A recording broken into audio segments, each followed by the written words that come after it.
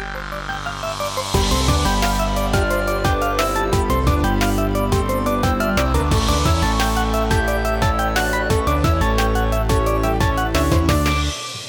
up, everyone? Welcome to episode 60 of the TorontoGameDeals.com podcast. I'm one of your hosts, Steve, the main dude behind TorontoGameDeals.com. Joining me, as always, Brett from Hard Circle. What's up, everybody? Kind of like just mumbled that one from some website. Because I switched from Hamilton and Hard Circle, so yeah, you screwed yourself up. It's all right. We're not, redoing it. Yeah, you can use your editing skills, copy and paste the one from last week. Yeah. What if I just repost episode 59 with some random No, things? but we got a special guest this time, though. Yeah, that's true. So, but before we get to special guest, that is Composing Dan as well. What's up?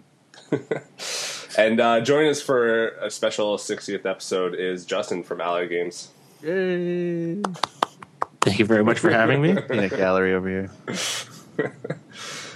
Justin, do you want to maybe just do a quick bio of yourself? Maybe just talk a little bit about Ally Games, what kind of gamer you are, what you guys are working on right now. We'll go more in depth about it, but maybe just a quick 1-minute pitch here.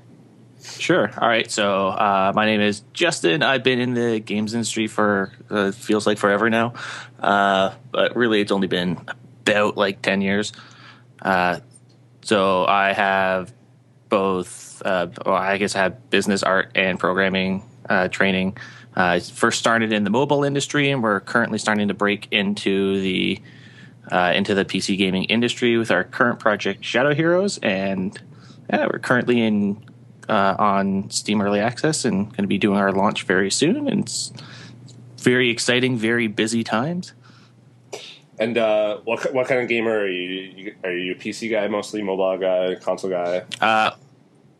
Well, after working in the mobile industry for so long, I kind of moved over into the PC industry because I find that a lot of the stuff that's there is more to my style. I focus mostly on strategy games and like turn-based stuff and real-time strategy, that type of thing. Yeah. It's kind of hard to find a lot of that in the mobile industry. Yeah, that's true.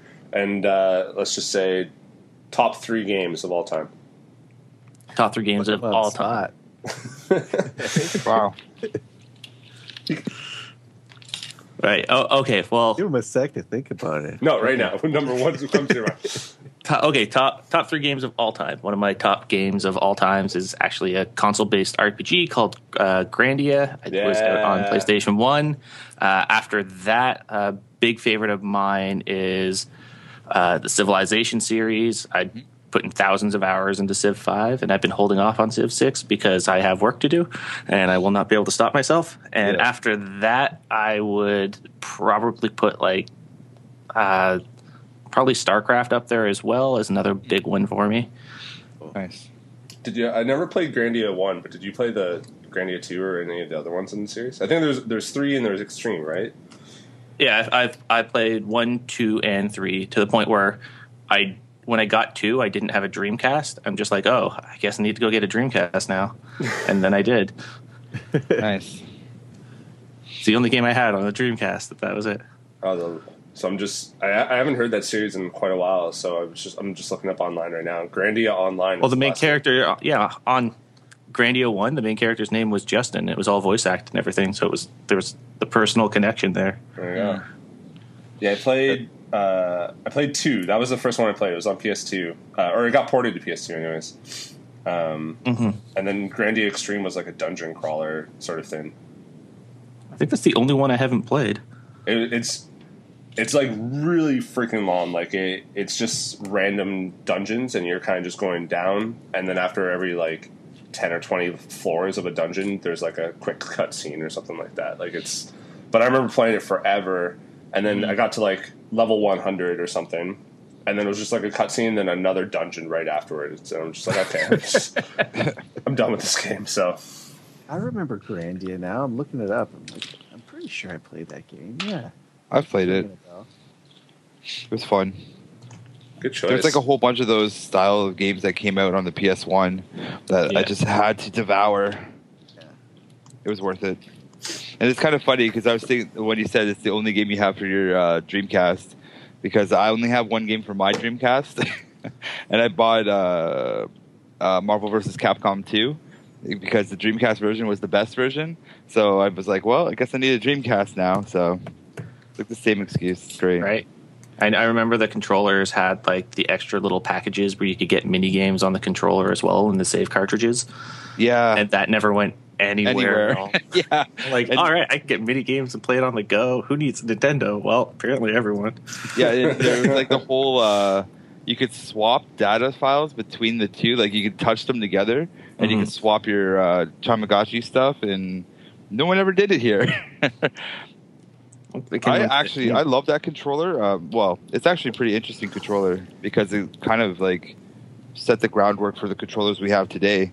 Because when you used to play, there was a football game for Dreamcast. I can't remember it off the top of my head right now, but you could put all the playbooks were on the actual LED screen, so you could actually see what plays you were going to do and not tell so your friend couldn't see them. So it was like kind of revolutionary at the time. It was pretty dope. I forget what that football game was. I think wasn't it Game Day? Wasn't that the? I can't remember. I honestly can't remember. It was really popular too. That's where Dreamcast is where the NBA like 2K series started too. Yeah, I actually think it probably was called like football or NFL. Oh, NFL. Yeah, I think you're right because I think that's the Sega one. Yeah. Game I Day think might that's have been, where the whole 2K franchises started. So yeah, then they had the controller was so dope for it. I played that game so much; it was great. But I never bought that game for my Dreamcast. So the one Dreamcast game I wanted, I never did get it. I think I'm a little bit younger than you guys, so I didn't have like the money to get it when it was coming out. But it was Resident Evil Code Veronica. Code Veronica. I loved Resident Evil, and that game was only on Dreamcast. So I remember just begging my mom all the time that I wanted a Dreamcast, and she was just like, "No, I'm not getting you another system. Like you have your 64, that's fine enough." Blah blah blah. And PS2 was actually the first game that I kind of was old enough to like work for a little bit and buy. So by the time the PS2 by the time I got a PS2, which was the year after it came out, Dreamcast was kind of gone anyways. So and Resident Evil Code Veronica X was ported to it. So.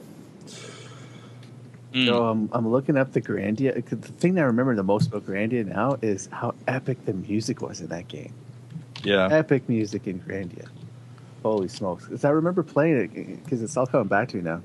When I live with my folks, I remember playing it and just being like, "Holy crap! There is some like shredding guitar in this music, like just super fast, epic guitar playing." Yeah, I always thought that was kind of like interesting for a video game because I never really heard, It's like fake MIDI guitar, but it's like crazy epic guitar playing. I was like, holy smokes. Yeah, I remember one thing inside of it where even though I was playing it way back then, I kind of got my first glimpse from this game into the whole development cycle because there are parts of the game where they have like completely different art styles, especially in like their cinematics. Oh, really? So like they go through and it's all like actual characters running around, like it's a cutscene. Then when they go to a cinematic, sometimes it's like drawn like an anime type of thing or a cartoon, and then another one it goes into something that's completely different art style. I'm like, I wonder where the budget went. Yeah. And even as a kid playing this game, that's like I was able to pick up on that pretty easily, which it wouldn't really fly in today's industry, but that's like was one of my first glimpses into kind of like the business side of, well, I guess they ran out of money or time or something at this point. They had to make compromises. Mm-hmm. That's funny. Awesome. Let's just go on to hype time, I guess. Word. Word. Brett, we need some music here for hype time. Like, well, I can always just edit in music, like. Yeah, I mean, and then just have like some like MC being like, "Yo, it's hype time, yo." That's what your job was until you kind of kept dropping the ball. What? You were the director of hype. Yeah, but I'm the director of a lot of other things, and hype is just no one's sending me any hype, so whatever.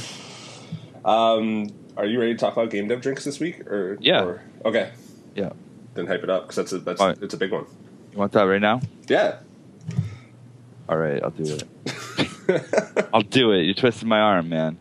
All right, so this month, November 30th, the end of the month. Sorry, Trontaru, but we have Dennis Dyack coming down to Game Dev Drinks to talk about everything video games. So the Eventbrite's up. It'll be obvious. It's in Hamilton, the Pheasant Plucker, second floor. Be there 7:30. Dennis Diak's gonna be coming in, talking shop, and yeah, it should be pretty dope. And you'll get to network with him afterwards and just talk about games. So November 30th. Yeah, November 30th. So it's gonna be the big one. It's the last one before the Christmas time. So I'm trying to get to the Christmas party. I'm trying to. Don't worry, I'm trying. Yeah, what? No Christmas Day. Going to the bar? Yeah. Nope. I'll be eating lots of food that day. Oh man, gotta do Wednesday the 21st. That's a good Christmas party day. Well, it's probably already taken. I'm gonna be looking into it. Don't worry. Because if it doesn't happen, it doesn't happen. But I'm trying. I'm sorry. Just to repeat, it's the 23rd or the 30th. 30th. November 30th at the Pheasant Plucker on the second floor. Dennis Diak will be coming to the Game Dev Drinks arena. No. He'll be coming to the arena to do battle against Brett about video games. Yeah. Who would win in that?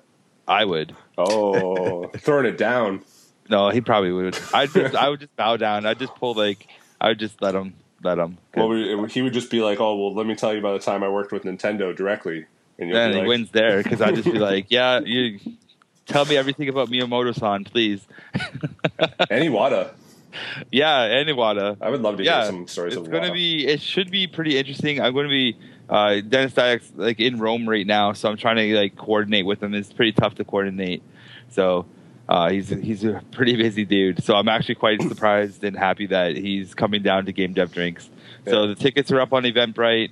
I'm going to be hyping it up later today or tomorrow or whatever.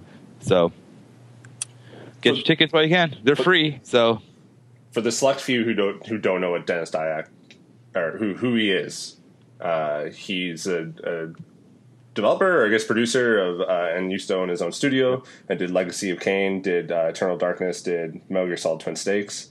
Yeah. What was the one after? Two Human.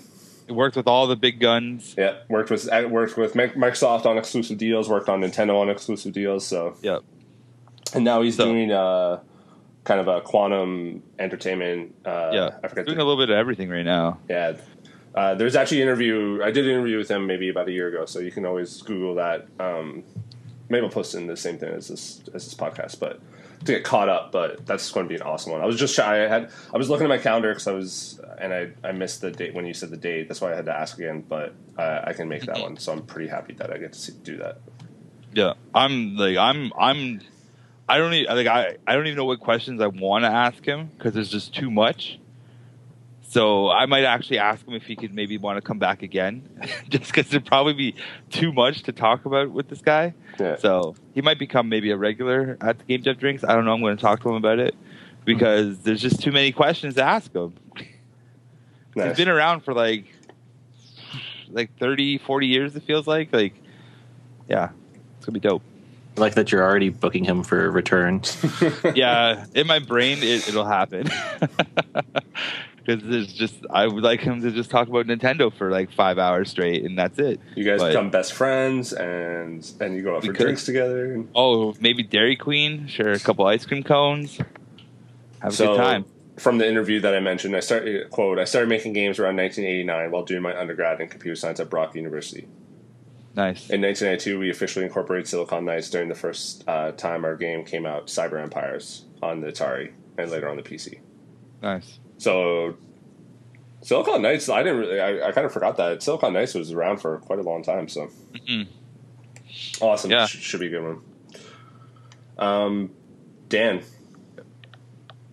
That's all I got to hype, by the way. So, okay, cool. Dan, what do you got for us? I got a PS4 Pro. What do you got to hype up? Nothing, dude. You know me. Yeah, well, I don't leave my studio. I work all day. I'm like Justin. Justin, is there any gaming events or anything like that you want to hype up, or? Oh God, I don't know. Yeah, you and Dan are the same person. It's head down, nose the grindstone most of the time. For sure. I'm just checking out the Hand-Eye Society real quick, and I don't really see anything. maybe we'll just kind of talk about Ally Games and whatnot a little bit more in depth. We did an interview, you and I. That's not yes, on the we did. It's not on the website yet, but it will be probably around the same time that you read this podcast. Or sorry, right now because of time travel. Yeah, exactly, Andrew. Do you want to maybe just kind of give a little more in depth of just what Shadow Heroes is? Yeah, sure. All right. So when we first started making Shadow Heroes, we kind of came up with this idea of what we wanted the game to be, and it was going to be kind of a way that people who like strategy games like I do can compete with the people who don't necessarily want to put in as much time as it takes to get really good at them. Because you hear about people who play competitive strategy games and they're doing like 300 actions every minute. Like APM is something that is really big inside of those games in order to just be able to get as much done at the same time as you possibly can. So we wanted to make something that was going to be more approachable to get into like higher tiers of play, but still have people be very good at it, because there's a lot more that goes into it than how many actions you can perform. So we decided to make this game that where you don't really focus on like the micromanagement of each one of your troops, and that's where we kind of came up with the idea of Shadow Heroes. Instead of controlling where each troop goes and what they do and who they attack, and like directly this person goes there and that person goes over there, took a higher up approach of it and said, okay, you're in charge. You tell the troops this is what your task is, or they know what their task is. And you just basically, you're putting together your army, and then your army goes and does its thing. Like, you're not on the battlefield commanding them, saying go here, go there. The most that you actually get for that is assembling kind of the formations for your troops. And then there's types of items that you can use where they won't use them until you actually tell them to activate it. But that's pretty much it in terms of the micromanagement. Everything else about the game ends up being really, really fast-paced, because things tend to snowball out of control really quickly. And you kind of have like split-second decisions you have to make. So there's a lot of watching what your enemy is doing, trying to build up a better composition to kind of counter what they're doing. So it's like a massive game of rock, paper, scissors, where everybody has you're picking teams, and then you got like 150 people on one team versus another team, and you don't know who's pairing up against who. So you get kind of a crapshoot in that case. So yeah, so we had a big grand idea for what we wanted to do for this. But we didn't really have a setting. So we decided to kind of start building up a world around it. And it kind of we kind of went a little overboard with that. So we've developed this entire world and backstory of just kind of the nation that this takes place in. It being so there's this big fantasy world, and there's past events that happened where it was like the center trade hub, and magic was thriving in these areas, and they're constantly being attacked by barbarians, and the people in charge is like an inner circle of sorcerers who are very powerful, and they get kind of go mad with power, and they're like, well, if we're constantly getting attacked by barbarians, the best thing we could possibly do is just, build a wall and get rid of stop the barbarians from coming in. But that didn't work, because they just kept attacking relentlessly and didn't really do anything. Well, wall didn't work. All right, so let's just leave. And everyone was like, what do you mean leave? They're like, well, we're leaving. And they just kind of used magic to lift the entire continent up into the air. So there's no barbarians able to attack anymore, and that kind of ruined absolutely everything, because one, you're no longer a trade hub. Two, because no one's there. Two, the actual act of raising a continent out of the ground is very destructive, earthquakes and stuff. And it kind of shattered everyone's belief in magic, because everybody's like, well, this was a very destructive event and lots of people died. So then this whole unified nation kind of broke apart into multiple fractured little pieces, and they all formed their own little nations. And everyone kind of has their own opinion of each other and how magic works and how it doesn't work. And there's like this big war. I think we have 9 different nations inside of it.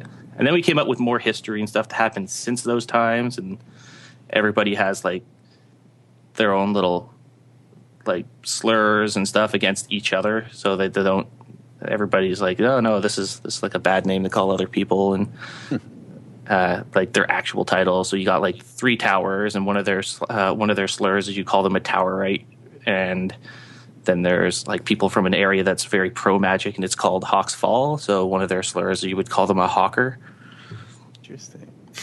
So, wow, you guys really have dove into the lore a little bit. Yeah. Probably a little too much, because what we can do at this point is we're focusing on basically 2 of the nations, and we have 9.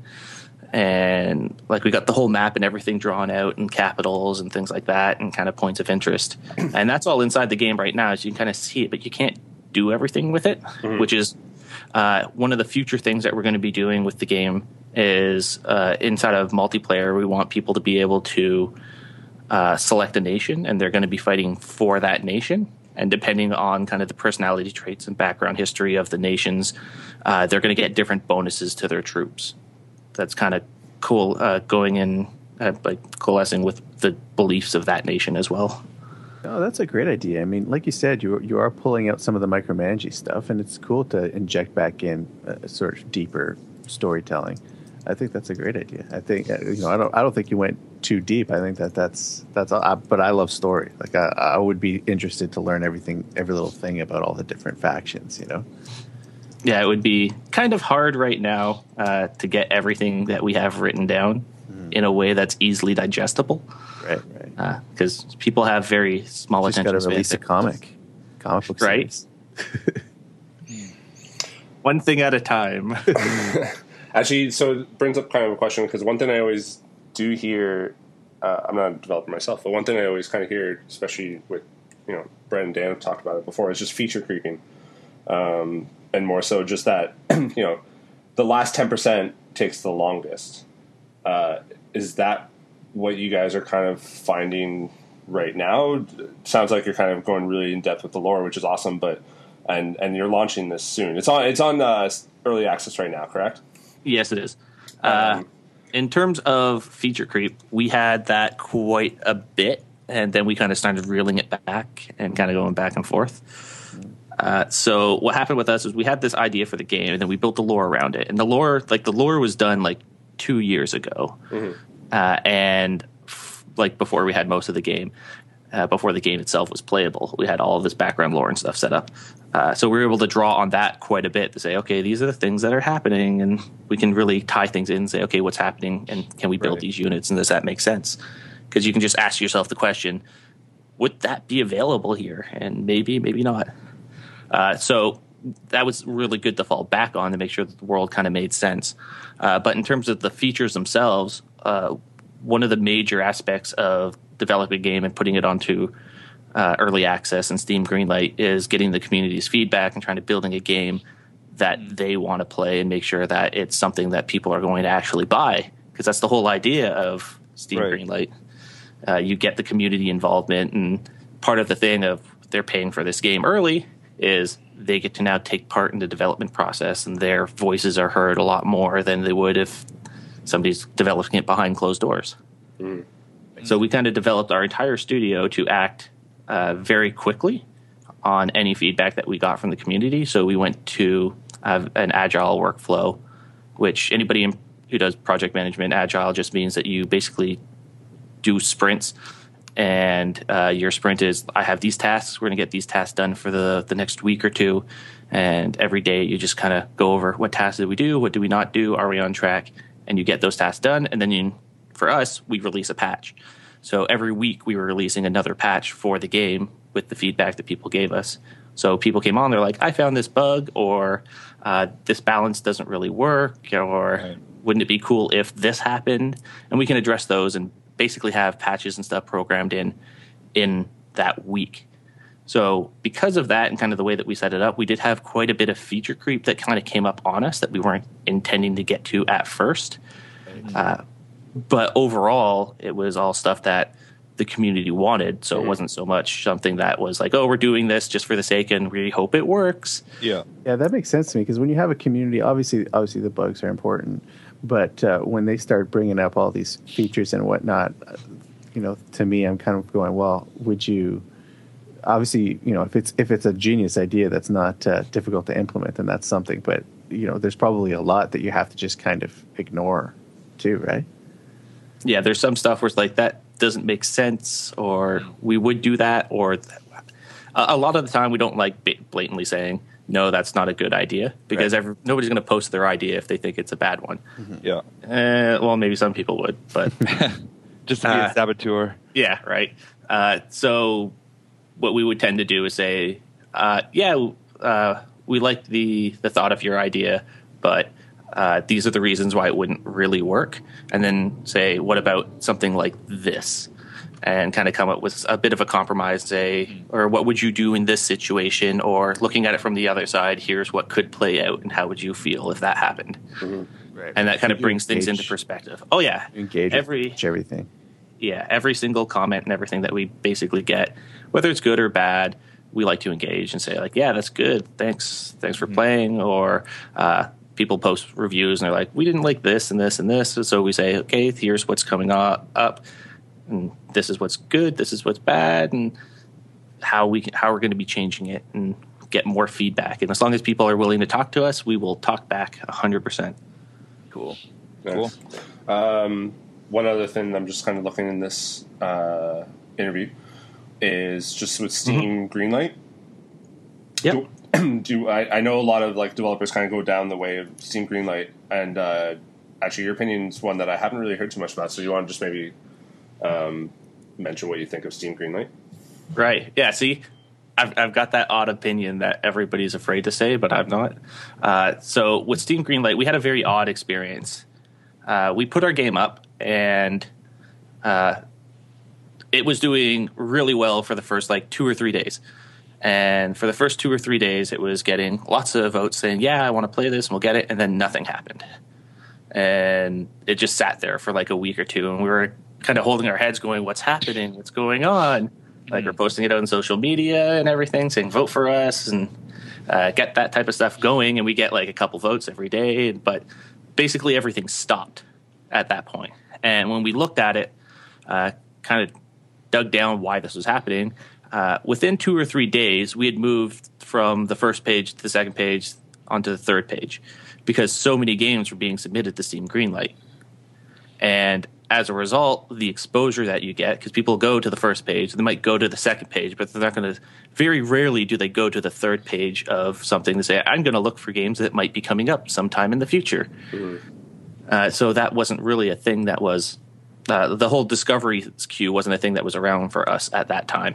Mm. So we're like, what's happening? And we're just kind of second guessing ourselves, saying we did so well at first and we put all this work in, and everybody we talk to says they like it, but we're not getting any votes on Steam. So we're just there's a lot of introspection going on at that time, saying what's happening. And then all of a sudden, out of nowhere, we got greenlit because we didn't know why. And when we look, there's a couple sites that you can go to where you can see all the games that were recently greenlit. And we were part of a batch of over 100 games that were greenlit all at once. Mm-hmm. So we were somewhere in the top 100, but we didn't really know where in that top 100. It's just you're somewhere inside of there. Mm-hmm. And that's kind of the magic of Steam Greenlight, where they say as long as you're in the top 100, you'll get greenlit eventually. And the idea is you're supposed to be in the top 10% because they're supposed to do 10 every now and then. But I guess there was just a big backlog of things that they wanted to get through or something. We don't really know. So the idea behind Greenlight is put your game out there, see if people will pay for this game, if it's wanted. And when we did that, it kind of felt less like we were getting that confirmation and more like somebody hit all the buttons and just made everybody go. So it took some of that kind of triumph and victory and yeah, we did it away, because we were going, oh, we don't does this really confirm everything or anything that, so it's not something that a lot of people are going to be yeah, okay. But we looked at it and we're okay, we're very analytical. So we looked at it and we're we were doing good, and then it stopped, and then out of nowhere, we crossed the finish line, It's like, why? That doesn't make sense. Yeah. So when we went and did the further digging, that's what kind of took away. At first, we're like, yeah, all right, great, but why? And then it's just like, okay, maybe that's why. It's the only conclusion that we can come up with was all the buttons were hit at once. So the game is on Steam Early Access right now, so you can pick it up, but when is the sort of full release, or do you want to just maybe talk about the release schedule and whatnot? Sure. All right. So the game right now is going to be going out episodically. Right now, the game is up on Early Access. Anybody who goes into the Early Access will be getting every episode of the game.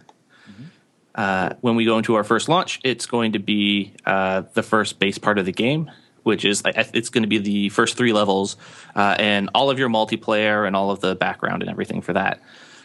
So you'll be able to play all of the game. So Vengeance in Flames is the first episode? Yeah. Well, Shadow Heroes, Vengeance and Flames, right? Correct. All right, I'm on it.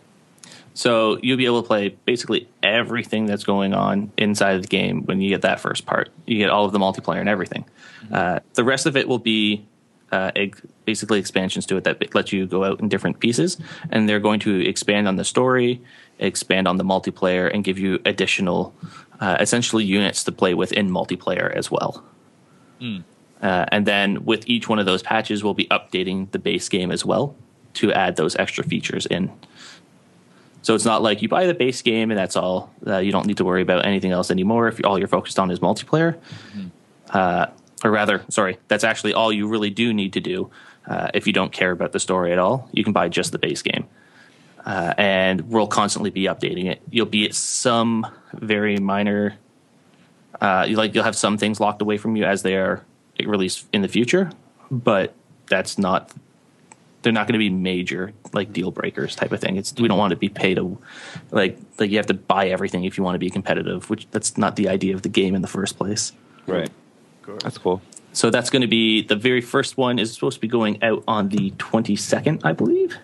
Cool. Yeah. And that's when it's actually going to go up. And with that, we're going to be reducing the price for it since it's just the base game instead of all of them. So the base one will be going out for $2.99, and each additional expansion after that will be $2.99 as well. Cool, man. So I've got a question for you. Yeah. How does this new game relate to the one I'm seeing released in 2014 here, the Chibi Fight Shadow Heroes? All right. That's so Shadow Heroes Chibi Fight was a mobile game that was put out. It's kind of like the same world and everything. What we did partway through our development cycle is we found that we were getting very, I guess, kind of tunnel vision on what we were doing, and we couldn't take a step back and really take a look at how the whole game was playing. So we took, I think it was 3 weeks to put together a little side project. We wanted to be something that would be able to tie into Shadow Heroes as well as a whole, which is the main game that we were working on, and kind of introduce people to it and say, here's some of the other stuff that's out.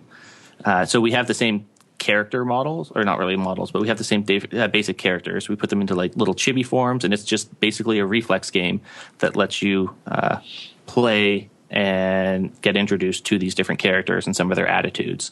And then we put that out there to kind of give ourselves a step back from actually making the rest of the game. So it's just out there and people can play it and have fun and kind of get an introduction to what the game is, which helps kind of with the marketing aspect of it, because now you have multiple things that say Shadow Heroes out there. So you get the Google ranking up and that type of stuff.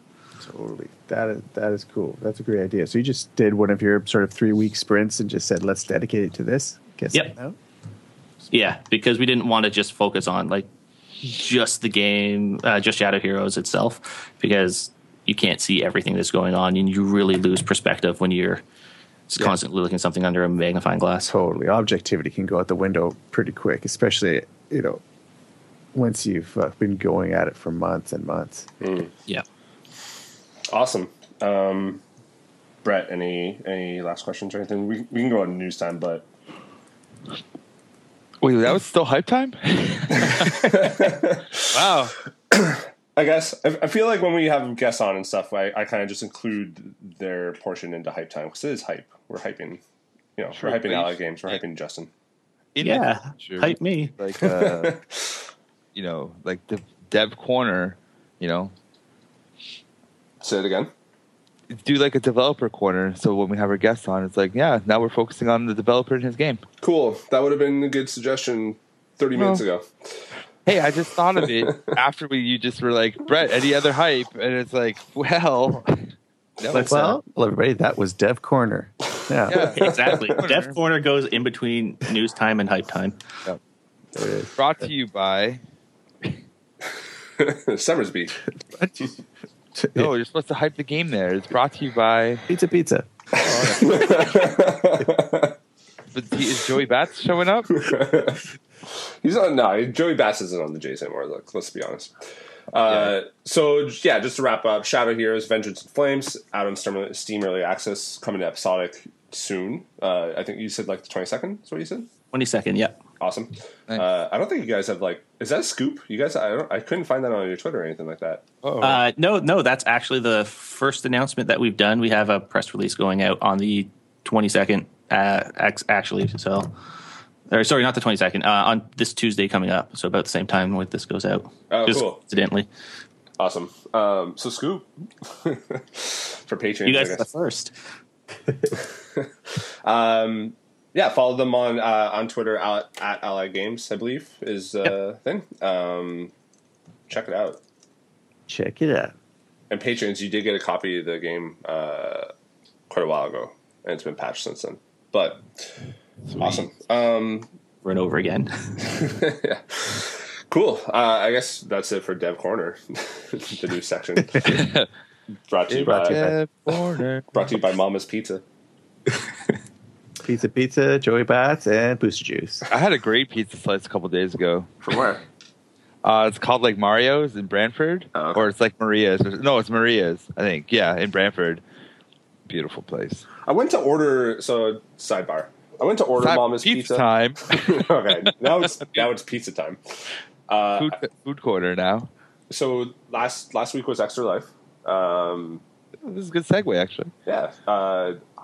Brett, you raised $200 and some No, $165. $165. Yep. What'd you play during the 24 hours? Oh, geez. Same game, different name. I played a lot. I played a lot of stuff. Yeah, like Stardew, Starbound, Terraria, and then I got into like a mixture of stuff. So I played Enter the Gungeon, which is a great game. Some other game called like Punch Out. No, wait, what is that? Punch Club. That was fun. I played Pirate Pop Plus, and there's probably something else in there. Oh, Slime Rancher. Yeah. Pirate Pop Plus looked fun, but it looked like something I would not play on a computer or on a console. Like I feel like I don't want to hate on the game, and I won't. But I'll just say that my Twitch followers dropped to 0 once I put that game on.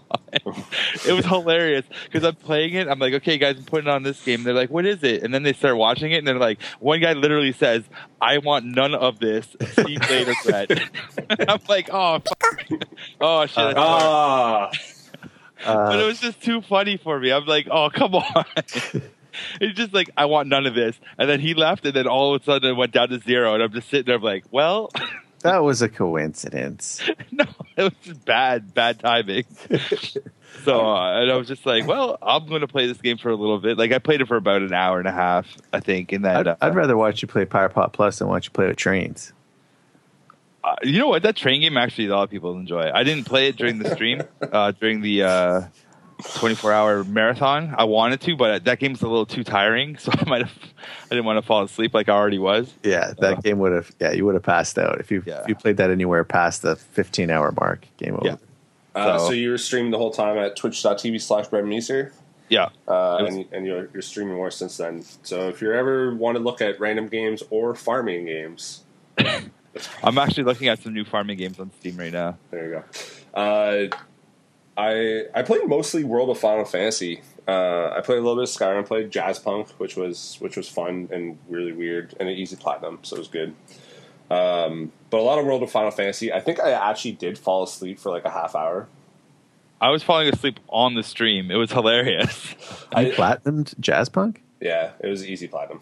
Nice. I was thinking about picking that one up because, like I said before, I did a little bit of music for that one, and I'm pretty interested to actually play through it. It's probably one of the weirdest games that I've played. I still don't really know what happened. I played through it, and then I went again to collect the trophies, and it's like funny. Like there's a lot of puns. There's a lot of like, slap humor or whatever. Some of it's it's hit and miss. Like some of it I actually did like laugh. Other times I was just like, that's dumb. But I think that's kind of the point of a lot of those types of funny. Exactly. It's just like they're going for quantity more than just quality, and that's kind of part of it, right? But like it's unique. It was so weird. Like I was just playing it, and my friend was watching the game, and he was like, "What the hell are you playing?" I'm like, I don't even know. I had no idea. I knew so little about that game going in, and whenever I read like PlayStation blog posts, and whenever I wrote about it for the site, I was always just like, I don't know how to write about this game because I don't know what kind of game it is. And it's like a first-person adventure, I guess, but it was so strange. Like I said, it's like a first-person puzzler. Like you have to kind of connect the dots, sort of thing. Right. It's like Naked Gun for like first-person shooters. Yeah, but it's not really a first-person shooter. You're not really. There's like a first-person shooting mode, but you're never like it was sort of a side. It wasn't like part of the main game. So it's kind of like it's a bit like a walking simulator too, isn't it? Yeah. Yeah, it was just like, and it's a little like I think it was like $20 or so. So I would actually kind of maybe recommend holding off until it's a little bit cheaper. Because I know they have like a sort of a Quake clone, and it's like Wedding Cake. Or something exactly. Like that. And so it reminds me because it's really punny, kind of like a Leslie Nielsen film. But that's the shooting the Quake thing with the Wedding Cake. That's just like an aside. Like you don't like. I only played that mode because I just randomly, selected the Wedding Cake. Like it had nothing to do with the story or anything like that. And it's pretty short. Like I would say playing through it once and then going through and getting the trophies that I missed, like took maybe like 4 hours. It is pretty short. But I mean, it's fun. It was easy platinum for trophy hunters. I would recommend it wholeheartedly, but, if you wrote music for it, maybe just try to get a code. Oh, right. Can't you just message them and be like, "Yo"? I suppose I could try. It was kind of a weird relationship because I sort of wrote it for a third party person that they hired because they, were working with Adult Swim and they had some music in the game that needed to be replaced, some temp music that was like not super easy to replace because it was kind of they wanted a very specific sound, but so they just hired a third-party thing, and then I wrote it for them. Nice.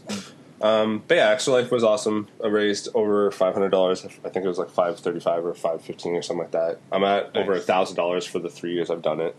That's cool. I was at like 490 or 485 at like 3 in the morning. And I was like trying to spam. I was like, who's up? Like, who can just like hook me up with like $15 more? I was thinking of doing it myself just to get, just to break that $500 mark. Right. And then when I went to, I sent out one last tweet or whatever, thanking everyone in Facebook posts, and someone like donated while I was sleeping. So that's cool. But a lot of fun. I look forward to doing it again next year because it was fun.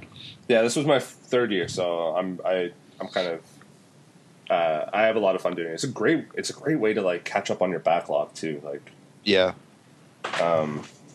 because I finished Tomb Raider. That was like the first thing I did. I wanted to use Tomb Raider Trading for the PS4 Pro, and I kind of finished that like at the start of Extra Life. So it's a great way to catch up on your backlog. Great way to play an RPG that takes forever.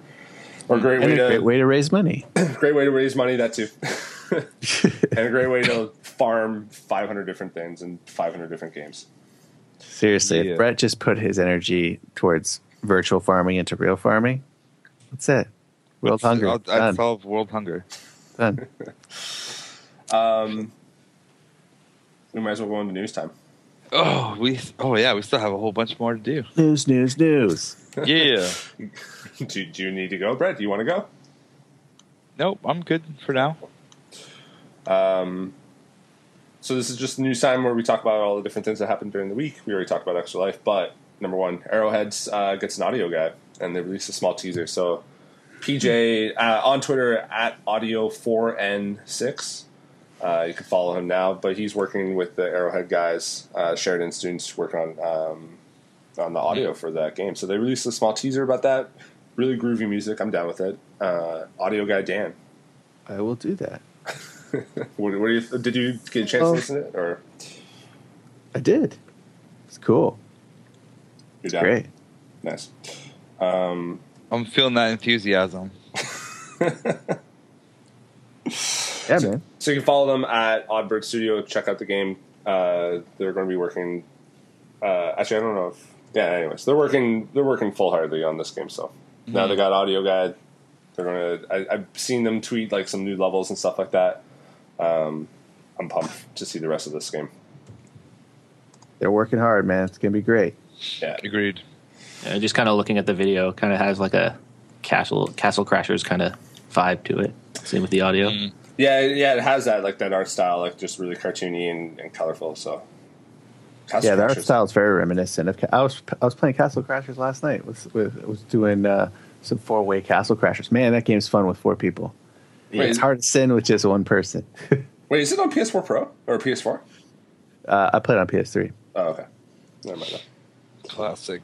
Because I got the PS3 down in the living room, right? The PS4 Pro is in the bedroom, so I don't bring buddies in the bedroom. The Pro is in the bedroom. That's my time. You gotta get that 4K in the bedroom, PS4 you know? Pro is my time. Yeah, 4K. Yeah, 4K is my time. The boys, they get good old PS3. They get 1080p. 1080p. Do you have a 4K TV in your bedroom? Are you on 4K too as well? Yeah. Oh. Yeah, but it's nice. It's very nice. See, I traded in Tomb Raider and Uncharted 4 to like towards the PS4 Pro, and those are like the 2 games that apparently get like the biggest boost with it. That and Infamous. So I was just like, oh, I guess I'll just have to wait. But Skyrim looks nicer. I don't know. But I also I don't have the TV for it, so I don't know. Justin, you say you're more like a console guy now, right? Do you have a PS4 or? I have a PS4. I don't have an Xbox One. I have an Xbox 360. Cool. There you go. But I have the regular classic PS4. Yeah. I'm digging the PS4 Pro, but I think we'll talk about it more like later on because Dan actually can finally talk about games this week. Yay! Number 2, Rumbo's coming to Steam. So Sunday night of Extra Life, or maybe Sunday morning of Extra Life, they tweeted a teaser saying that they got something under works, and Monday they announced that Rumbo's coming to Steam, crossing that Nintendo exclusivity. It's gone, but on November 18th you'll be able to download the game. Apparently, there's a mode in Runbow for anyone who hasn't played it, where someone on the gamepad is kind of like altering the world on the TV for the players. So they're like putting in hazards and stuff like that. That's the only mode that's not making it to the master. Yeah, exactly. That's the only mode that's not making it to the Steam version, but everything else is apparently feature complete. So Cool. So since the Wii U was only owned by like 12 million people, this is going to get the game in a lot more hands. So that's always a good thing. I'm excited about that. I'm excited to see how, because when it came on the Wii U, lots of people had a lot of positive things to say, obviously, about the game. But for me personally, just having done all the music, it was really interesting to see how people reacted to that. And now having a way bigger audience, potentially, I'm excited to see what happens, where that takes it. But everybody can listen to it for free on YouTube, so.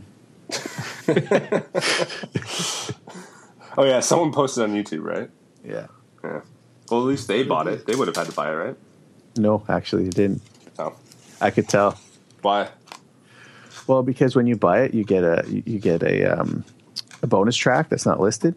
Oh. So I could tell that they used something like Soundflower or one of those audio routing programs that just recorded the streams right off Bandcamp and just posted it for free on YouTube.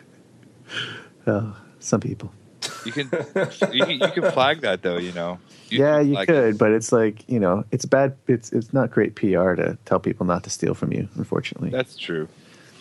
Yeah, because didn't someone post on the YouTube channel like, hey, do you mind just putting in like the link to the Bandcamp in case someone wants to buy it? Yeah, 13 AM did because we had a conversation about it, and 13 AM went and they they posted just a good positive message, just saying, hey, if you're going to do post this, could you link to our Bandcamp page for other people who may decide to support 13 a.m. in the game and whatnot. And they did, and it was good, and there was positive response from it, and other people replied to that comment saying, wow, this is great to see, developers not cracking down on this type of thing or whatever. And personally, I mean, I'm not going to make a ton of money on the OST anyway, and I already knew that, so it's just good for people to be able to hear the music and enjoy it. So in the end, it doesn't really bother me, but it did at first. Because it happened within a week and a half of release of the OST, and I was like, "Oh, guys, come on!" That's always tough, right? That's always the thing. Support your local developers, Yeah, including Allied Games. Yay! Justin, you mentioned you had a PS4 and an Xbox 360. Do you have a Wii U? Did you get a chance to play Rumbo at anything, or? No, I've been watching it for a little bit though. I don't even remember how long back, but before it was actually released, I was looking at it and going, wow, this looks awesome. Yeah, it's a lot of fun. Like, if you get 3 to 4 people or more in a room playing that game, it's awesome. Playing by yourself is fun too, but that game shines with multiplayer. And actually, with it being on Steam, like, the online should be more. That was the thing. Like, I remember playing Rumbo like maybe a week or two after it launched and trying to play online, and there was like. It just didn't have like an online community behind it. That would be something that I'm sure the Steam version would. There's no crossplay, but the Steam version would help with that. So. Yeah, I think I hope the online community is great, because I mean that's kind of the whole point. You can still do 9-player local in the PC version, which is great. How do you do that? Like, do you just have would you just need like a 9 wireless controllers? Like, can it? I don't know anything about tech. Sure, you could get like a couple on a keyboard. It'd be awesome to have I'm sure they could do it so that you had 9 players play on a keyboard. Wouldn't that be funny? Everyone like AWSD and TFGH and IJKL. Just like backwards too, just all around it. That'd be awesome. Everyone's just looking at the keyboard instead of at the monitor. Just fighting just to be able to push a button. That's funny. Number 3. New screenshots for Graceful Explosion Machine, which is a game from Vertex Pop and a couple other Toronto developers. I just saw them post this. The game's really colorful. If you played Resogun on PS4, it looks very similar to that. Just more kind of colorful and stuff like that. Looks dope. I don't know. There's not much to say right now. It's still kind of in development until or for early 2017, they said. So we'll have to kind of just keep waiting for that one. But if you want to check out some screenshots, you can do so at TorontoGameDev.com. So yeah, this looks awesome. Vertex Pop is such a cool name. Yeah, I'm down with that too. Yeah, I always say Vertex Pop when I type it out, just because I got that math background. So I'm always right. So like every time, like without fail, it's just like built into my genes to write out, Vertex. Why? Because the math guy. Because I'm the math guy. The top of a parabola or the bottom of a parabola is called the vertex. Oh, here we go. Tell us some more about math. It's called you wizard. A vertext. Yeah. Vertox. But I learned something today. Yeah. I'm sure I learned that. Steve's a nerd. Yeah, Steve's a big math nerd. That's what I learned. All right, math nerd. I really should know that, because I have to program a lot of AI. So 2 math nerds. No. So no, the computers do all the math for me. I just have to know what to do. You just tell them to do the math. Yeah, I'm like dot product this vector, and then it does it for me. Yeah. Beauty. Program the right music for me. Someday. Actually, I don't want that at all. Yo, robots? Yeah, I was going to say. I think IBM, was it IBM or someone came up with the AI that put together the trailer for. Oh yeah, that's right. It was like a month ago or something. But they're putting together trailers and putting it to music and everything at this point. Yeah. It was cool. It took like all the clips from the internet and made it into a trailer or something like that. I forget how it worked, but it was cool. Yeah, I picked the right track. Game over. I mean, especially with like montage-y kind of stuff. Mm-hmm. With montage stuff, you can almost put any piece of music to it and give it Yeah. some sort of meaning. Make it mean. I like all the corporate videos that come out, and they always have that damn ukulele sound. Oh my god. Or like a cooking clip, and it's like, yeah, let's get the ukulele in there.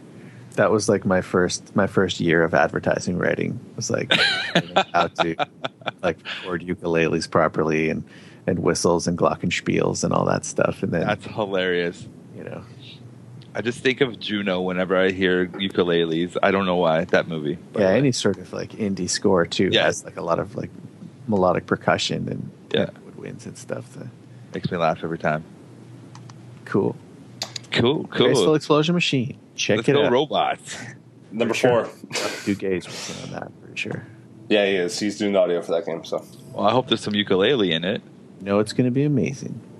I don't think there's any ukulele, but Do a drum and bass with some ukulele in the back. Bam. Money. I trust Robbie Duguay that he knows what he's doing. So Trust in Brett. I'm telling you. Don't trust Brett. Number 4, Watch Dogs 2 launch trailer, which comes out Tuesday, November 15th. Ooh, feel my excitement. Yeah, Ooh, can't wait. the more I really kind of wish I went on media blackout for this game, although maybe not because I saved some money. But I was trying Media Blackout. sorry. I'd like to try this. I'm pretty much on Media Blackout. I don't really know much about Watch Dogs 2. There you go. Dan's review coming. Wait for that. 4K live out of the bedroom. Watch Dogs 2. It does have a PS4 Pro patch, so Does it? Oh. that's what they said. I thought I saw that. So November 15th? Cool. on Steam, it's November 29th, 28th. Yeah. 29th. 29th. So there's a launch trailer for Watch Dogs 2, so you check it out. I was excited, not really super excited. I'll play it eventually, but Yeah, I'll play it eventually. this has been an expensive month. I was thinking the other day, I bought PSVR and Yeah. PlayStation Pro within a month of each other. Okay, baller. Yeah, not according to my credit card. So I was just Heather and I were just talking. I was just Final Fantasy 15 is the last game I'm buying this year. I'm not, I can't afford it. And even then, I was just it's only a month until Christmas, and I could probably wait till Christmas for it. So Final Fantasy 15 will probably tide you over for a few months, right? I know you're superstar gamer over here, but you're not gonna platinum that in a month. no, probably not. Will you, Brett? I'm looking at what I'm going to be buying with my PS4. So I looked at. Sorry, go ahead. Are you buying the PS4? I'm going to. I want that Dungeon Quest Builder game, man, and I want Final Fantasy 15. But yeah, those are the two big games I want. Yep. There He's you got go. to farm on all the systems too, man. PC's not enough. Yo, He's got to expand his farming empire. Stardew Valley, I think, is coming to PS4 as well. So I don't doubt it. It's probably going to. Yeah, it should. I'm actually surprised it's not there right now. But it probably won't come to PS4 until the next patch, which is in 2017. So probably will come with the bigger patch that's coming. So yeah, because they just released a new patch for it, which was pretty cool. So yep. Play Stardew Valley, everybody. there's also Watch Dogs 2. So if you're Who's buying Watch Dogs? Who's buying this game out of us? Us three? PS4? Or four? Sorry. I'll probably pick it up. Nice. I'll pick it up eventually. But at launch, no. What are we talking about? Watch Dogs? Watch Dogs Yeah, 2. who's actually going to buy it Oh, out of us four? I'm kind of obligated. I know people who worked on it, so I have to buy it. That's fair. yeah. I think I didn't play the first one, but see. As far as my current generation video game playing has gone, I've been stuck on PS3 for a while. Been playing lots of mobile stuff. I threw, as some listeners know, I threw 2016 out the window with a long job. So I'm blown away by a lot of the games that are coming out right now because I haven't had a chance to play a lot of them. You're like, it's the future. Whoa! How can Steve not be into Watch Dogs 2? This looks heavy. Yeah, because I guess what was the last game that you had, the last new game that you kind of played? Was it Last of Us? Which came later, Last of Us or the PS3, PS4 Tomb Raider, the one before Rise? Definite Edition or whatever. I think the Tomb Raider game did. Yeah, that's the last like big game I played. So those two games. Both of those games are like 3 years old now. So yeah, exactly. Time flies, man. Time flies. I've been crushing games this week though, crushing it. So that's it for news time. Really? That was it? News. I think so, isn't it? Oh no! Yeah. I had an extra tab for something here. It was Extra Life, but we already kind of talked about it. So No, yeah, but no, I had 2 tabs for Arrowheads up for some reason. wow, you just love Arrowhead so much. Of course I do. Game of the year. I won't say that. Edit that. It's still a 4 out of 10. So Boom. keep that. Come on. You telling me you haven't played this game before? Yes, I've played it. No, I think mean, what? He- What were you saying? He means that it's not like it's not a new experience. It doesn't get more than a 4.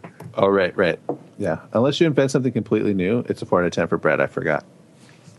That's Well, cool. I'm sorry. I've been playing games my entire life. It's No, I was just stating a fact. I'm not saying that that's a bad thing. I'm just saying that that's the way it goes. And I forgot. That's how I do it. You do your way. I'm not saying your way's wrong. No, I'm an effusive person. Don't take ratings from me, man. I like everything is like starts at an 8 out of 10 for me. well, your game of the year last year was Runbow, so I mean, Exactly. How do you just start at 8 into 10? Because I'm a nice guy. Oh, now you said I'm not a nice guy. All right. No, I'm not saying you're not a nice guy. I'm Yeah, saying you you're not a nice guy. What? We're Super at nice. we're at what was that event? Level Up, which is all student games, and you and some girl, I forgot who. You guys are just writing. Melissa, yeah. You're just writing down on a list, like shitting on all these just like 8-year-olds making their video games. Okay, hold up. Hold up. Let's not get this twisted. Okay, that did happen. It did happen. But I'm coming at it from a professional's point of view where I'm trying to give them the proper feedback. I don't want these kids out there jaded, taking their game as like the shit, when really it's like a really broken piece of shit that needs more love and TLC. So I'm trying to give them like pointers and tips and like showing them, look at it this way, look at it that way. Because when you're in the school system, like you think you're the bomb because you're making all these games, but none of these games are marketable. So I'm there with the marketable eye going, hey, you might want to look at it this way or that way. That's why you're getting 4 out of 10s from me all day. And everyone's making the same stuff. There was nothing new. There was actually one game that I probably would have gave more than 4 out of 10 because they had a unique controller. And I don't know if you played that mini putt game. Oh yeah, that was weird. That was weird, right? But it was mini putt, so obviously it's 4. But then that control scheme, the controller itself was like, What was the controller again? It was like a really sensitive like knob thing, wasn't it? Yeah, it was some weird knob thing that these guys. And I talked to the guys about it, and I was like, "Where'd you get this thing?" And they were like, "Oh, we saw it on a shelf in our school's tech area," and we're like, "Could we make a game out of that?" And then they made a mini putt game with it, and it's like the stupidest controller I've ever seen. And I'm like, "Okay, that's cool. That's like a 6." Wasn't it something designed for like surgeons, like surgeons? Yeah, I think it was like yeah. surgeon kind of controller for like handling like precision needling or something like that. I So don't know. it was just super, like really, really sensitive. So Yeah, it was. Yeah, the sensitivity on that was nuts. Yeah. And then you like had to pull it out to draw back your club, and then push it in to swing it and stuff. And that was fun. Like that was cool. But yeah, the game itself is a 4, but maybe even a 3 due to execution. But Yeah, whatever. you want to get this game from a 4 to 10 to 5 out of 10? You listen to Brett. At that stage, though, like That's right. I know when I was coming up, you know, and learning music and learning how to perform and whatnot, and you learn covers, you know, you learn solos from other players, and you know, you start to develop your own sort of lexicon based on the things that you copy from the people that you admire and your influences and stuff, right? So, you know, obviously at the beginning there's a lot of stuff. It's rare, I would think, and you know, Justin might be able to speak to this a little bit, but I think it's kind of rare for newer developers to kind of start with something completely fresh. I mean, I'm sure they have those intentions, but it's probably a good thing to do a couple of, you know, quote unquote covers, you know. Yeah, actually, no. I'm more with Brett on this one. The go in, be as brutal as possible. I recently, actually, 2 months ago, actually, I looked at what my final term project when I was in school. I looked at what that was, and it was like 20 people. Or no? Yeah. Oh, it was garbage. Like absolutely terrible. Yeah. Our animations were absolutely horrible. And I'm like, I could make this entire project right now in a weekend. It was so bad.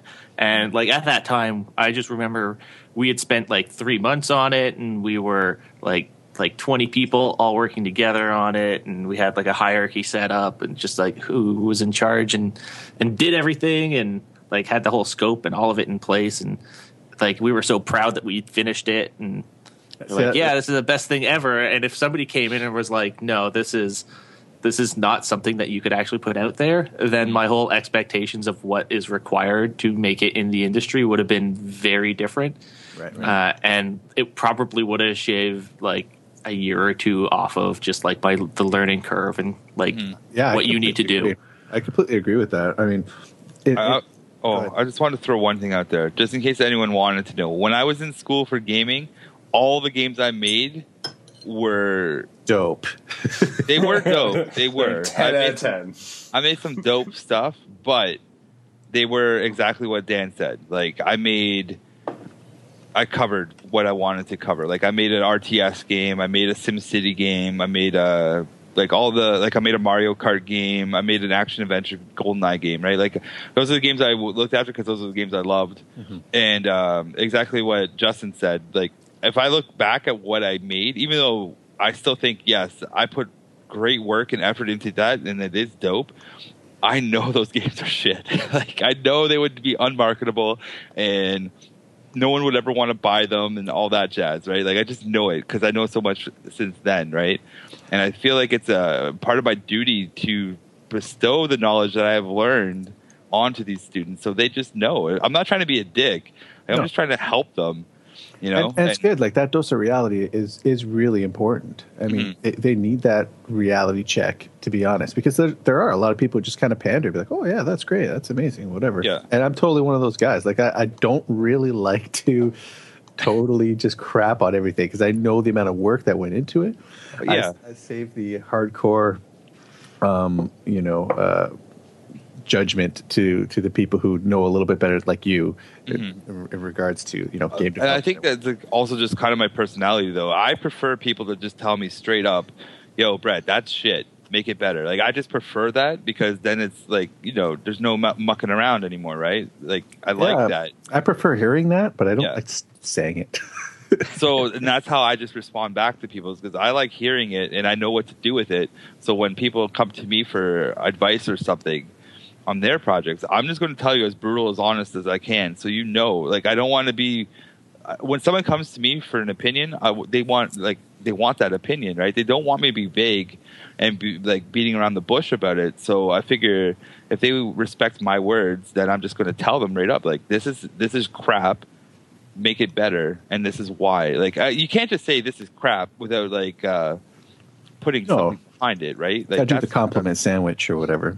Yeah, you have to say this is crap, but here's some ideas that you could fool around with. Now go make it better, right? Like I think if there's a balance, just being able to sit down with somebody who's more green and maybe just is still in school and still getting it done, and maybe isn't sort of a big fish in a small pond, say.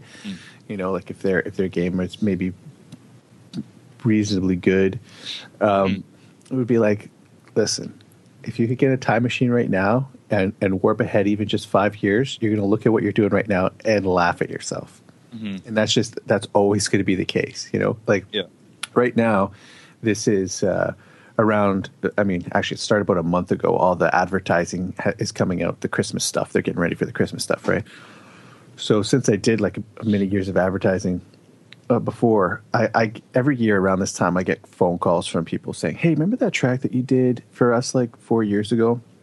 Have you used that? Because we want to pitch it on this Christmas gig or whatever. Or remember that track you did? Can you add some sleigh bells to it and little glockenspiels and make it sound more Christmassy because we need it for this pitch or whatever?"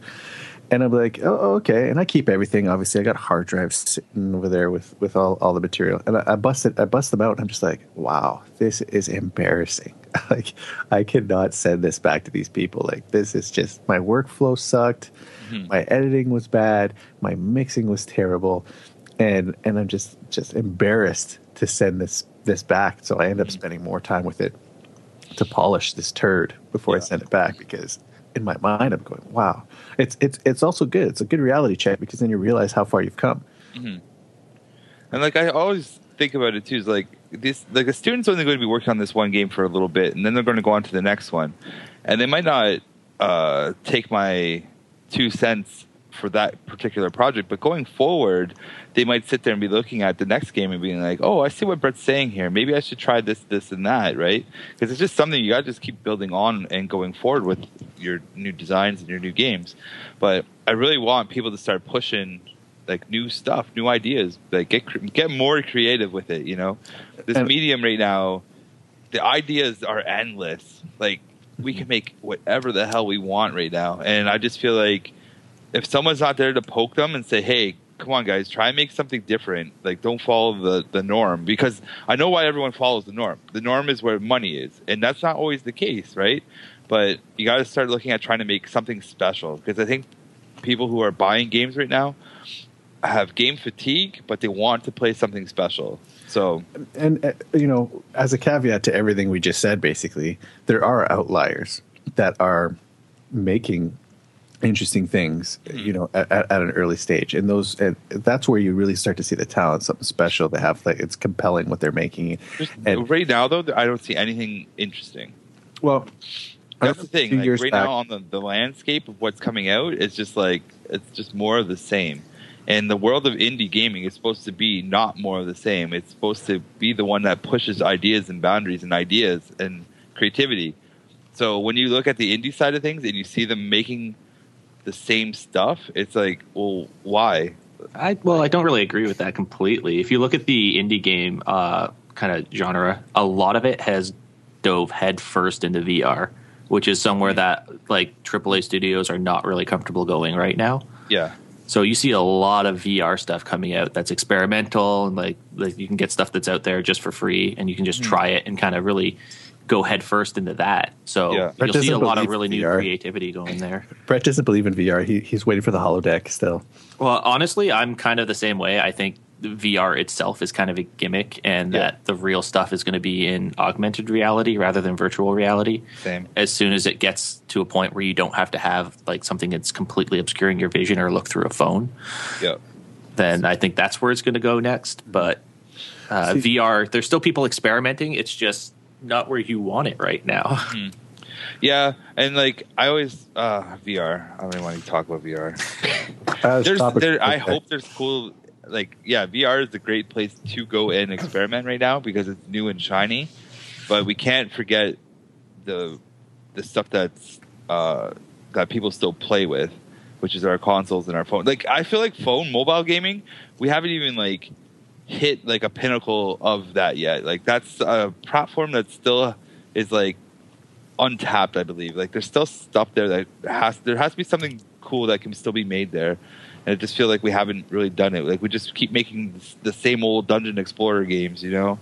Yeah. And it's like, well, where's the innovation? Now, I know I totally, the main reason why we don't get innovation, which is always the counter argument, is there's no money in innovation because people are afraid to innovate because no one's going to buy it, right? And I totally understand that argument. And it just keeps us in this weird circular bubble where we keep getting, you know, watchdog games. Yeah, but you're also going to see something that's going to really come out, especially with the use of VR. I guess people won't really – you won't see it, but you'll feel it. Because with VR, you need to maintain like a constant frame rate of like 90 FPS with the dual screen and everything. Yeah. So all the people who are making games for VR are getting very good at memory management and optimization and some of these techniques that are being developed for VR. Yeah. So when that eventually dies out, because it will eventually die out, they'll come back, and you're just going to get games that run a lot smoother, and they'll be a lot more efficient. And you can get more stuff happening all at the same time, so you're not going to have a lot of the same restrictions. That's a good point. Yeah, good point. I do think VR is already dead, by the way. It poofed. It happened, and it's done. I know there's probably some outliers that are still like making some stuff, but I already think VR is done. Like don't say that. I just spent $800 on something. Yeah, I know you just spent. That's the thing, though. You spent $800. There was that bubble of hype. Pop, it's gone. No one even talking about PSVR right now. Like, there's nothing about it. No, that's not true. And who's talking about PSVR except for us right this second? Who?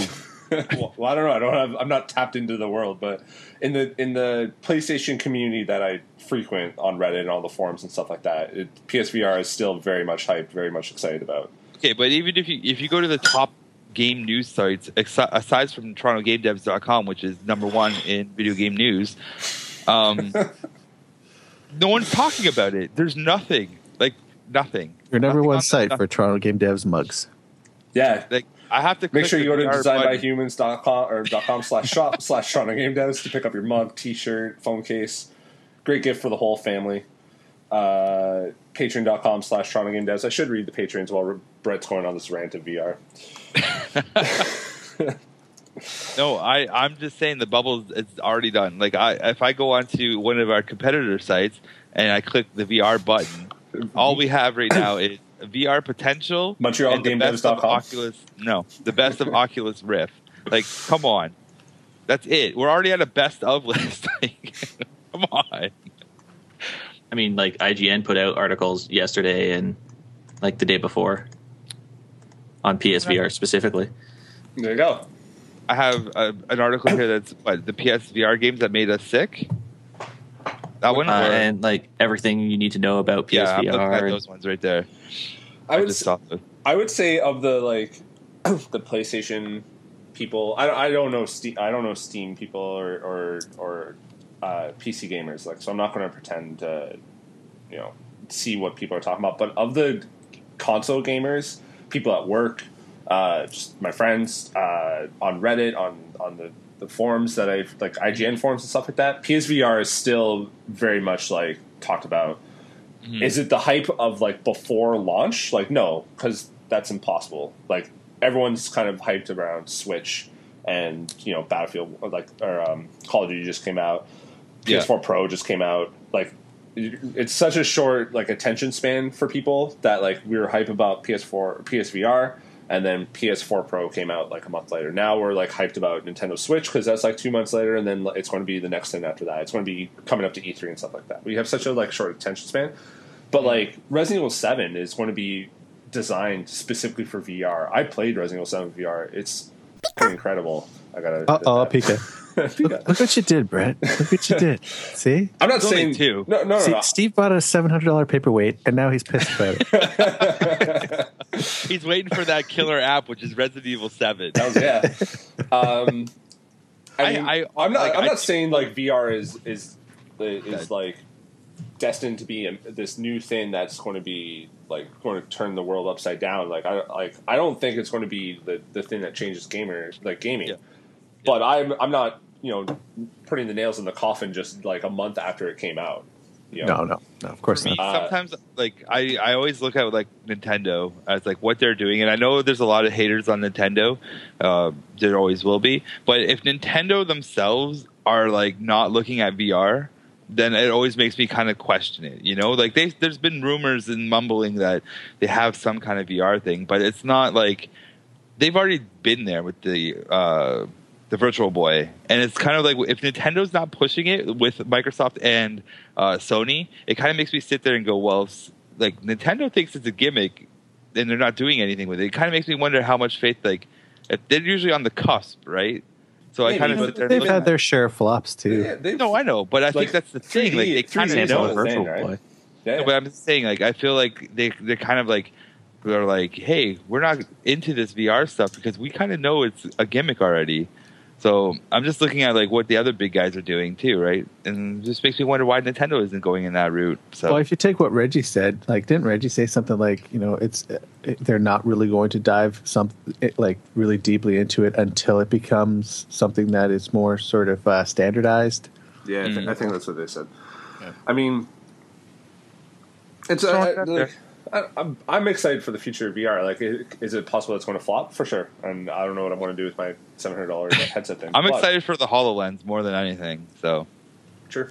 Just I mentioned patrons earlier. Just a shout out to them as they do get the podcast and the interview and all that stuff early. Brian, Gene, Rory, Tabby, Gigi, Renaud, Tyler, Stephen, Lee, Devin, Toby, Dan, Chris, Anthony, and Aaron. Thanks, guys. Because of patrons last month, I did double their contributions and donated that to Extra Life. However, I didn't know it was in US dollars, so when I doubled it to $150, I didn't realize that was USD, so $200, so whatever.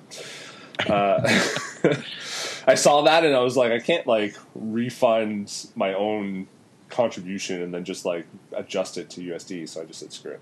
That's cool. So of that 500 that I mentioned earlier, 200 was me, part of that was Patreon, so and just something. Well, we'll get into the games we play because I know I want to hear about Dan's time about PS4. But designbyhumans.com/shop/Toronto Game Devs if you do want a t-shirt or mug or anything like that.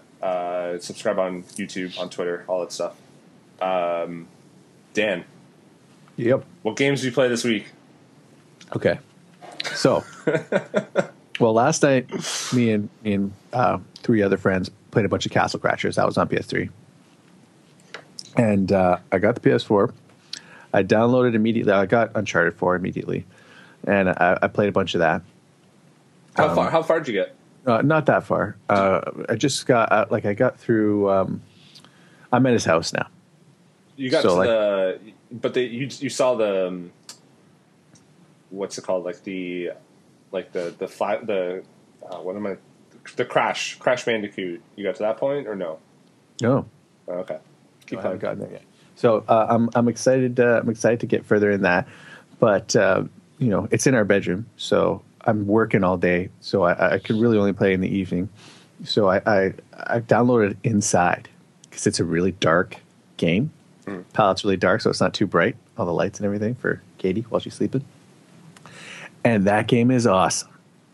I love Inside. Super fun game, super trippy, really delicate balance between like puzzle solving, which isn't super hard but like challenging enough, and the sound is great, music, sound design, graphics are awesome. The story is just like, I love how they just throw you in, no tutorial, no English whatsoever, just let your instincts kind of take over. Highly recommend it for me anyway. Super fun. I haven't played it. Has anyone else here played it or no? For what? Uncharted? Inside. Oh no, sorry. Inside, no. Thanks for listening. I was, but I got distracted by this. Someone sent me a farm game. That's it. It's called Stonehearth, and I'm like, what? They were like, Brett, you might like this game. And I'm kind of into it right now. This video is selling me. Yeah, I know about that game. That game's a little Stonehearth. It went on. I think it went through Kickstarter like 4 years ago or 3 years ago. I saw it on there.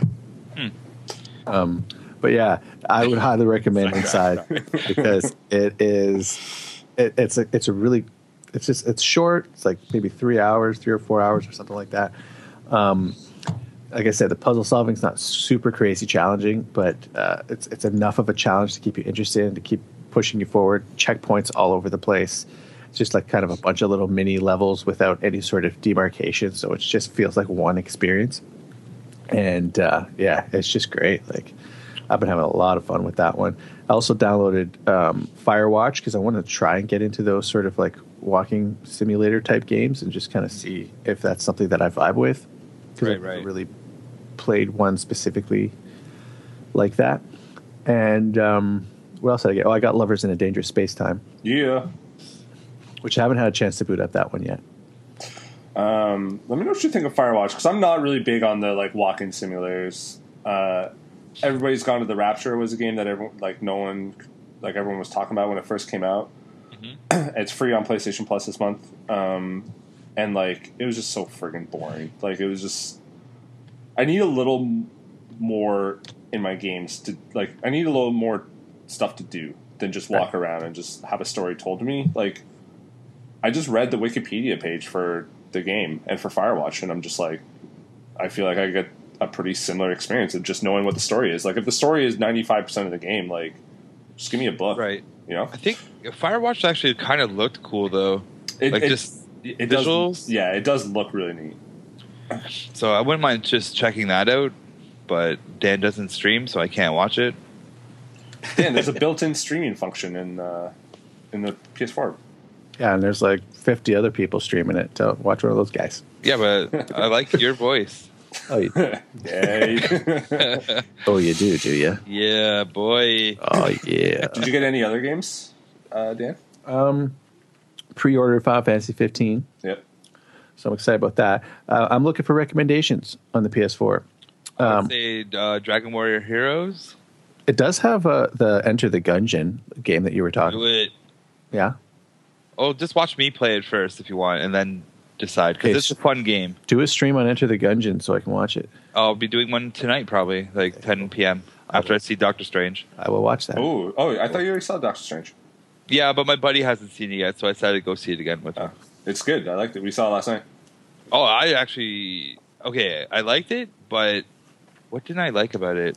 I didn't like the ending, but I won't hold that against it. But I actually enjoyed the visuals. I loved the visuals in that movie. Yeah, and the sound. I don't great. talk about sound in movies often because I'm not Dan. Oh, who cares about sound anyways? Sound design was off the hook, and the visuals, like, I was just like, wow, these are really. I almost wanted to know, just like, how the hell did they get shit to move that way? Because it was just so cool. So whoever did the the visual effects in that game, like, kudos to them. I'm sure they're big fans of TorontoGameDevs.com, #1 website. Oh, they're probably listening right now. They probably are. Yeah, they're probably patrons, and I'm just saying, like, that was really good visually. I hated how Dormammu looked, but whatever. But the rest of it, top. Like, that was just amazing to watch. For me, I wish it was just a little more grounded in the Marvel universe. They mentioned Avengers. They kind of mentioned like a few things, and there are some after credits scene. By the way, stay after credits if you haven't watched it. You see the Avengers Tower and stuff too. Yeah, I wanted like a cameo or a little more. Like it's just such a different movie than all the other Marvel movies because it's like magic and shit, right? That it doesn't seem like it's part of that universe until I saw the after credits. Like, I don't know what I'm really was looking for, but I just need a little bit more of a reminder that. Mm-hmm. You just needed Iron Man to fly by. Yeah, I just need Iron Man to come in and be like, "Hey, do you need my help?" And Doctor Strange just being like, "No, like, get out of here." Well, I think they kind of covered it. No, this isn't spoilers, by the way, but because there is the one scene where I think it's the Ancient One says, "Hey, we've been fighting all this mystical stuff without anyone or the Avengers even knowing." Like, they do say, like, we're doing this while Avengers has been fighting the aliens. Yeah, exactly. He says Avengers are fighting the physical while we fight the metaphysical or something. So like it kind of makes sense that the Avengers don't even know about this thing and or their presence. So I kind of let it. That was like the pass for me. I'm like, okay, I get it. Plus, that one line's probably a good way to save $40 million. Yeah, you're not getting RDJ in for anything less than 40, right? That's a good point. Justin, what have you been playing? I've been playing a lot of games. I recently went and got The Culling, which is in early access right now. It's basically you get to play Hunger Games essentially. Oh, cool. Oh, really? Yeah. So it's like kind of like your survival type game, except for you're literally in an arena and like it's out in the area. Just like Hunger Games would. And there's like drops. You can get airdrops and stuff. You get kind of points by breaking stuff down and shooting people, and then you can get airdrops and supplies given to you as a result. And there's like a big scoreboard up in the sky that you can look up and see who's still alive and who's not. It totally is Hunger Games. Yeah, like legitimately 1-to-1. There's like an announcer that goes around and like they've got like drones that follow you, and there's cameras and stuff set up so they can watch. And it's like you legitimately get to play Hunger Games. You start off in a box, and it just opens up in a random spot. What's it called? The Culling. That is so Hunger Games. Yeah, I got it. It was on this week's Humble Bundle. So inside of there, they have that as the $10 price point thing. Sure. Oh, I actually forgot to look at this week's Humble Bundle. Brett, what have you been playing? Well. All kinds of stuff, actually. The usual, like Stardew, Terraria, Starbound, and I'm working on Starbound achievements. So that's been a chore. Oh, God, it's a chore. kind of want to quit that game because of the achievements. I'm like, I'm just done with you. I've just started playing Enter the Gungeon, and I'm really digging that game right now. It's too much fun. It's just fun. What else am I playing? That's it. I'm looking for some new stuff right now to fire up. Cool. So we should start wrapping this up. Play Inside. It's not it's not like the type of games you've been playing lately, but I think you dig it. It's simple, but it's there's not a lot of depth there, but it is fun and like creative. Is Inside kind of like Limbo, or is it? Yeah, it's totally like Limbo. The puzzles aren't quite as challenging, but it looks better, and the storyline is kind of it is. I think it's made by the same people actually. It is, yeah. All right then, or same studio, yeah. Same studio. That explains a lot. Playing Skyrim, PS4 Pro, stuff like that. We're running late, so we should just wrap up. But Justin, thanks for joining us, man. Yeah, man. Yeah, no problem. It's great to be here. So make sure you check out Allied Games, Shadow Heroes, coming out later this month. It's on Steam Early Access right now. You can follow them on Twitter at Allied Games. I'll post the interview as well. So if you're listening to this and you haven't read Justin's interview, make sure you go to TorontoGames.com to read that. All that stuff. If you want to follow Brett on Twitter, you can do so at Brett Meeser. If you want to follow him on Twitch, you can do so at Brett Meeser. You can just do like all the social medias at Brett Meeser. I'm on all of them now. And TV Smoke. Tweet of the week. Rest in peace. Including Tinder. Yeah. I'm not actually. I do have a Tinder account, but that's for a different story. Tweet of the week is brought to you by Pete's Pizza. That's when we read I can't get through it. That's when we read a tweet from Composing Dan on Twitter because he tweets so frequently. I gotta start tweeting some stuff that's worth reading. I think. Well, you gotta tweet the PS4 stuff that you like so much. Yeah. To my hashtag music production friends, check out Obliterations. His gear is beautiful and hashtag sounds really great. Hashtag studio gear. Hashtag indie artist. Hashtag audio. Hashtag. Hashtag man over here. Gotta tag the hashes, man. Gotta hash all day. Hashtag sounds, really? Is that a thing that... I don't know. Make sure you subscribe to this on iTunes. Check out the site, TorontoGameDevs.com. Go to the Patreon, patreon.com/TorontoGameDevs. All the other stuff that I mentioned earlier in the site, YouTube, things like that. And follow at Blank Dave and donate to his Movember Foundation. Oh, on Twitter, Blank Dave? At Blank Dave and donate to his Movember thing. He's almost at 500. That's his target. He's only $30 away. Boom. Yeah, I'll tweet it right now, but nice. 13 AM friends. 13 AM games friends, so.